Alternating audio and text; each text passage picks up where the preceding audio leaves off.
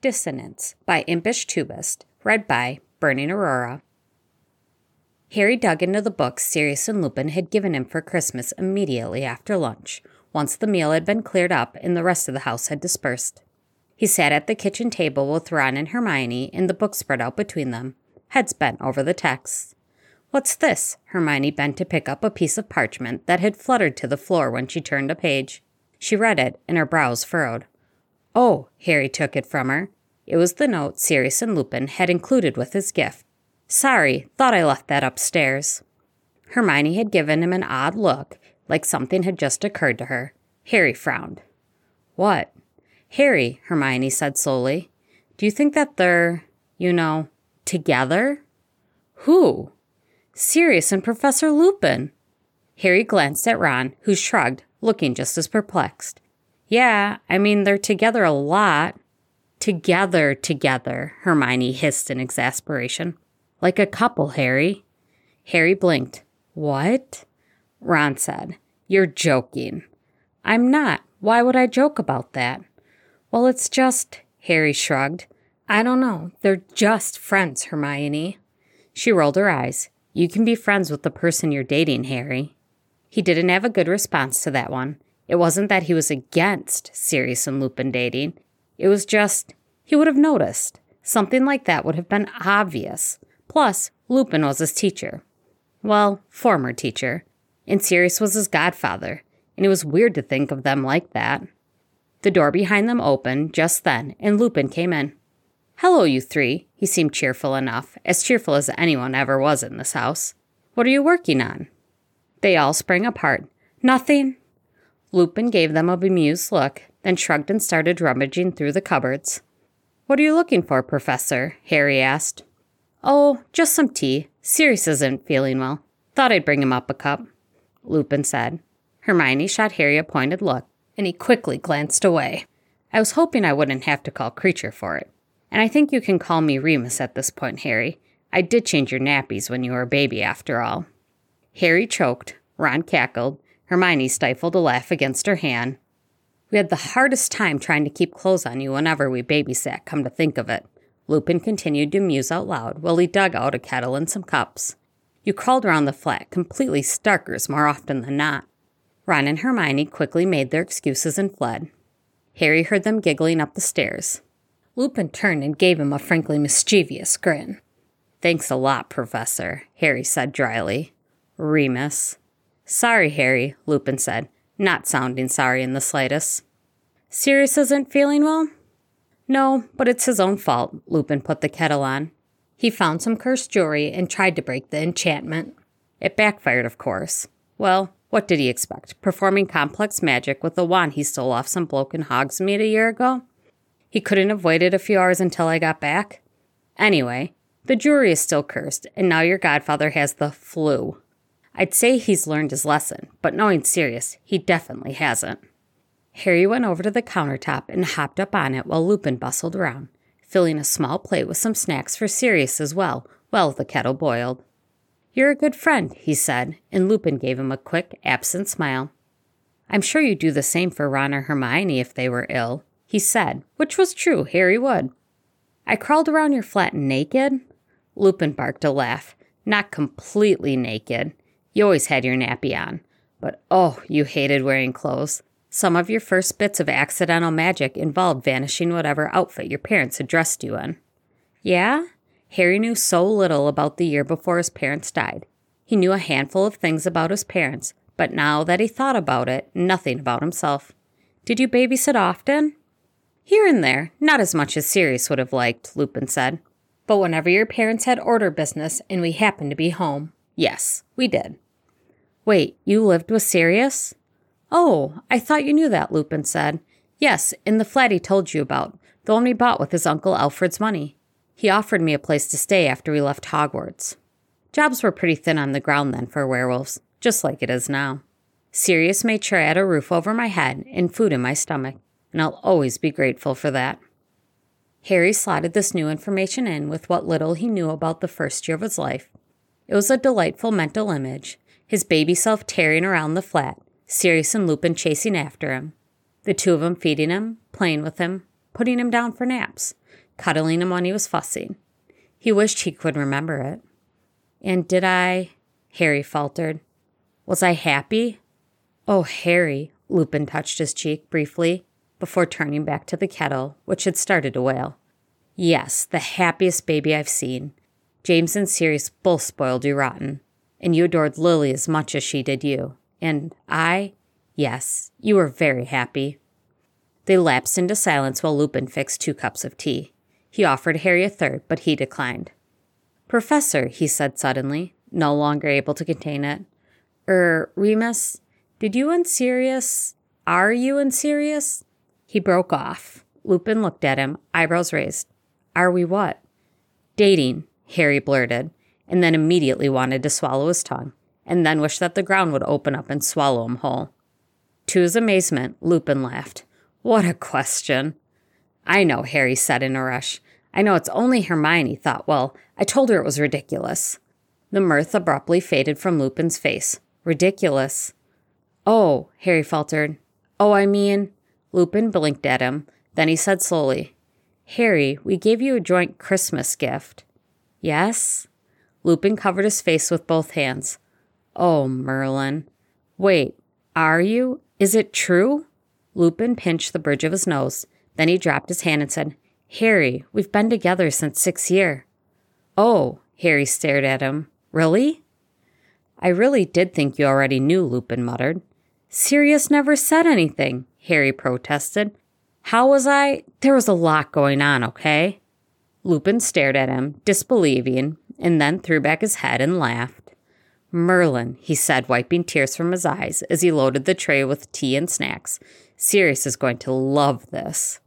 The cups of tea rattled ominously on the tray as Lupin picked it up. Harry reached out a quick hand to steady one of the cups, and only realized his mistake a beat later. He snatched his hand away, but not before the smile dropped off Lupin's face. What is that? He asked. Nothing, Professor, Lupin set the tray back down and gripped Harry's wrist. Harry held perfectly still as Lupin pushed up the sleeve to reveal the words on his hand. I must not tell lies. Harry, Lupin said very quietly, who did this to you? No one, Harry said. He tugged his hand away and Lupin let him go. It's fine. Don't worry about it, please. I'm not a fool, Harry, Lupin said sharply. I was your defense teacher for a year, and contrary to the reputation that comes with that position, I am actually competent. I know the work of a blood quill when I see it. How did this happen? Harry knew he wasn't getting out of this. From the steely look in Lupin's eyes, he'd probably stay up all night staring him down until Harry said something. I found it, he tried. You found a blood quill and wrote, I must not tell lies in the back of your hand so often it's now a scar, Lupin said. Right. Tell me the real reason, right now. Fine, Harry bit out. I had detention, all right. When the new defense teacher, she wanted me to admit Voldemort wasn't back, and I wouldn't, so... He waved his hand in the air for emphasis. Lupin paled so quickly, Harry thought for a moment he might faint. A teacher did this to you? Then Lupin's face darkened. Well, it's Umbridge, I suppose. I shouldn't be surprised. Who did you tell? No one. Well, Ron and Hermione know, but... You didn't report it? Lupin sounded aghast. Harry, at the very least you should have told McGonagall, but really you should have brought this to Dumbledore. It's not like he's talking to me right now, Harry said bitterly. Besides, it won't change anything, will it? She was appointed by the Ministry, not Dumbledore. They're not going to sack her, not when they need her there. You didn't even mention it to Sirius, did you? No, and I won't, Harry said fiercely. Please don't tell him. Please. He can't do anything about it, and that will only make him feel worse about being stuck in the house and not able to help the Order. Lupin was obviously warring with himself. He had to know that Harry was right. He had to understand that it would be better for everyone if Sirius didn't know about this. Oi, Moony, where the hell did you go for that tea? Timbuktu? Sirius groused as he pushed the kitchen door open, causing them both to jump. He always looked faintly ill, but whatever magic had hit him had exasperated it. His cheeks were hollow, his eyes sunken, his skin was so pale it was almost translucent. He brightened when he saw Harry, though. Hey, Sprock, distracting Moony, are you? "We're just talking," Harry said lamely. "Oh?" Lupin glanced at Harry, who met his gaze steadily. "Please," he begged silently. "Please don't tell him." "Sirius," Lupin said. "How come you never told Harry about us?" Harry let out a small sigh of relief. Sirius stared at him.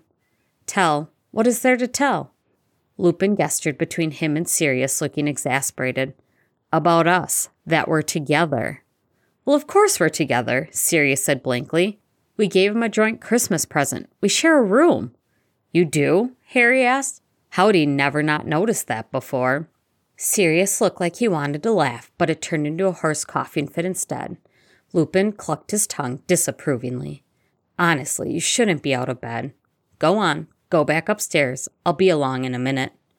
"Hold on." Sirius held up a hand, got his coughing under control, and then fixed Harry with a grave look.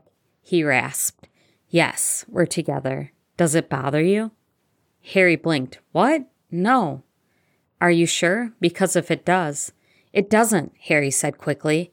I didn't know, okay? I didn't know, and it's a lot, and Wait, does that mean you would have raised me after my parents? I would have gone to both of you?" Both Lupin and Sirius stiffened, but it was Lupin who said quietly, "Yes." Okay, Harry didn't know how to process that. He had only had the past 2 years to come to terms with having one godfather, never mind two. Before then, he had never known that he had the possibility of living another life, one where he was loved and wanted. Even to this day, it seemed unfathomable. "And I'd have taken you if I could," Lupin said. "But with Sirius gone, no one was going to give a werewolf custody of a child. Let alone you." "Right." "Harry." Sirius crossed the kitchen in 2 quick strides and hugged him. Harry buried his face in Sirius's shoulder, breathing in the scent of cinnamon and old cigarettes. It was inexplicably comforting. We both wished things had been different. "Yeah." Harry bunched Sirius' shirts in his hands, painfully aware of the scar on the back of his hand. Sirius could never know. It would only be another hurt in a long line of pain for him. "I know." Sirius only pulled away when another coughing fit started up, and Lupin put a hand on his shoulder. "Go. I'll be up in a moment." When Sirius had gone, Lupin busied himself with tea while Harry wiped his eyes. Finally, he managed to say, "Thank you, Remus, for not telling him." "I don't think I much care for being thanked for keeping a secret like that," Lupin said, a pinched look on his face. "Umbridge is abusing you, Harry. It's cruel." "It's fine. I can handle it," Harry said. Lupin looked stricken. "You shouldn't have to handle it, Harry." "Look," Harry said quickly. He just wanted this to be over. "If she does it again, or something else that's worse, I'll tell McGonagall. I will, okay?" Lupin put his hands on Harry's shoulders. "Promise me you will?" "I promise," Harry said. "And if Sirius figures it out on his own, if he asks me directly, I won't lie to him," Lupin said firmly. "Please understand that. I won't tell him, but I also won't lie to him. We had to lie to each other enough during the First War, and, well, we won't do it again." "Okay," Harry said. It wasn't ideal, but he could work with it. He just had to make sure Sirius never saw the back of his hand. "That's fine." Lupin sighed. "James and Lily loved you very much, Harry. I hope you know that. But we did too. We still do. And it's a difficult thing to sit back and watch while a loved one gets hurt." "You love me?" Harry caught himself before he voiced the embarrassing question, but it still rattled around in his brain. Thankfully, he was saved from speech by a parchment airplane that flew into the room and whacked Lupin in the side of the head. He caught it before it hit the ground and unfolded it. "His Majesty calls," he said dryly, and Harry recognized Sirius's spiky handwriting. Lupin folded the note and slipped it into his robes. "You know, you can come to us, right? For anything. I mean it, Harry. We're just an owl or a flu call away." "Yeah," Harry said roughly. "I know." Lupin looked like he wanted to say something more. Instead, he simply squeezed Harry's shoulder and left the kitchen. Harry stood there for a moment, the warmth of Lupin's touch lingering on his shoulder, before going off in search of Ron and Hermione.